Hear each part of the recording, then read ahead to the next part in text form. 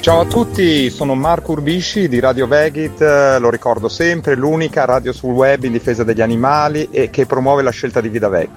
E oggi siamo qui a Col Cavolo, il vegan che non ti aspetti, un festival organizzato da Octopus, collettivo Edone a Bergamo, tanti stand di alimentazione, cosmesi, vestiti e in particolare siamo a Plastic Free e infatti vogliamo intervistare Fabio che ci racconta un po' la sua storia e anche quella dell'associazione. Ciao Fabio. Ciao, ecco, spieghiamo un pochino chi siamo. Allora, siamo un'associazione molto giovane, che siamo nati solo nel 2019, ma siamo già diventati abbastanza grandi, già siamo in tutta Italia. Ci occupiamo di sensibilizzazione un po' agli adulti e ai bambini soprattutto, quindi interveniamo un po' nelle scuole a spiegare un pochino come si può utilizzare la plastica in modo più consapevole, cercando ovviamente di ridurre il più possibile.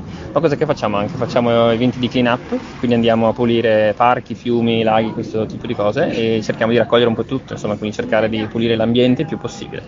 E facciamo anche altre cose. Adesso a ottobre stiamo organizzando un festival a Barzana, comune provincia di Bergamo, e sarà una bella occasione per fare un po' di sensibilizzazione, soprattutto ai bambini con workshop a tema riciclo creativo, quindi prendere delle cose usate, quindi magari rifiuti che potrebbero essere considerati rifiuti, quindi vetro, plastica, queste cose qui, e dargli una nuova vita in modo creativo. Invece per i più grandi ci saranno dei talk a tema sempre ambientale, quindi la carbon footprint diciamo anche degli influencer abbastanza famosi che daranno un po' il loro punto di vista su come ottenere, insomma, cercare di avere una vita più sostenibile. Bene, allora, innanzitutto complimenti per questa splendida iniziativa.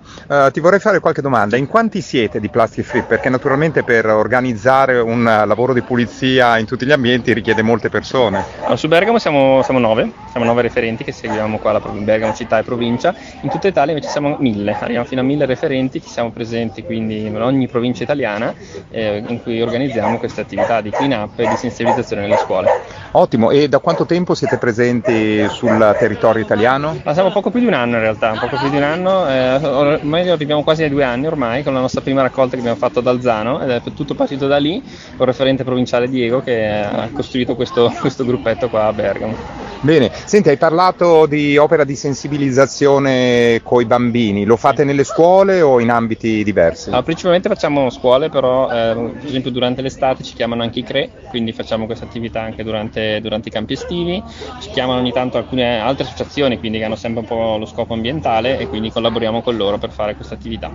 Bene, e come reagiscono i bambini? Questo è interessante. Sono molto entusiasti, devo dire, molto, davvero tanto, mi sorprendono, ricordo che sono molto più informati di quanto lo ero io all'epoca, alla loro età, perché stiamo parlando principalmente delle elementari, sono veramente tanto informati e è piacevole vedere che ne sanno davvero tanto, forse anche complice un pochino le istituzioni, quindi anche la scuola adesso è molto più attiva, ci sono proprio dei progetti di green school che portano non solo anche altre tematiche, insomma, di questo tipo con altre associazioni, ed è molto bello che sta andando in questa direzione. Sì, è meraviglioso anche perché formarli fin da giovani vuol dire assicurarsi un futuro sicuramente più pulito. Esatto, assolutamente, che bisogna partire da lì, loro sono le generazioni future, quelli adulti sono un po' più restii, ma invece i bambini sono molto più collaborativi, ecco, in questo senso. E avete intenzione anche, mi accennavi prima, di rivolgere questi progetti anche in ambito di adulti, proprio a livello di informazione? Sì, allora questo lo facciamo principalmente con l'attività di clean up, quindi quando organizziamo i nostri eventi di raccolta sono aperti a tutti, c'è molta partecipazione di adulti, cioè circa sui 30 anni, insomma 30 anni e più, partecipano qualche volta anche i bambini, ma quello un po' di meno perché ovviamente bisogna stare un pochino più attenti, avendo a che fare, insomma, andare magari in un fiume o lungo un parco, queste cose qua, perché i rifiuti che si trovano sono sempre un po' particolari, ecco, alcune volte anche un pochino rischiosi. Ho capito. Fabio, una domanda personale, tu sei vegano? Sì, sono vegano. E ci vuoi raccontare cosa ha fatto scaturire la tua scelta, magari anche quando, da quanto? Allora, 2 anni fa ho iniziato a essere vegetariano.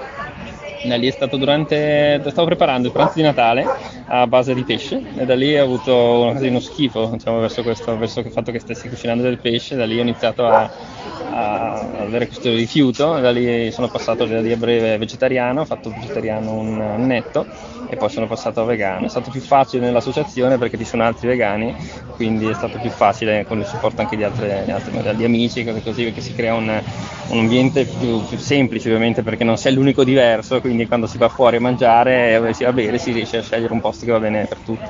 Certo, ovviamente non è un requisito base, no, per far parte No, dell'associazione. l'associazione da questo punto di vista non ha questo obiettivo, diciamo che siamo noi su Bergamo che abbiamo un pochino questa attenzione in più, ma dal punto di vista associativo non c'è nessuna direttiva. Sì, ne parlate di questo naturalmente quando fate i vostri workshop, giusto? No, questo tema non lo affrontiamo. Adesso alcune volte si viene sollevato da qualche partecipante, sì, ma noi direttamente non lo solleviamo. Ci vuoi dare anche un sito su cui si possono avere notizie del vostro lavoro, dei vostri workshop? Sì. Si trova tutto online su plasticfreeonlus.it oppure su Facebook e Instagram. Benissimo Fabio, è stato un piacere averti qui con noi, ti ringraziamo per tutto quello che stai e state facendo, ti auguriamo in bocca al lupo e arrivederci a presto. Grazie a voi,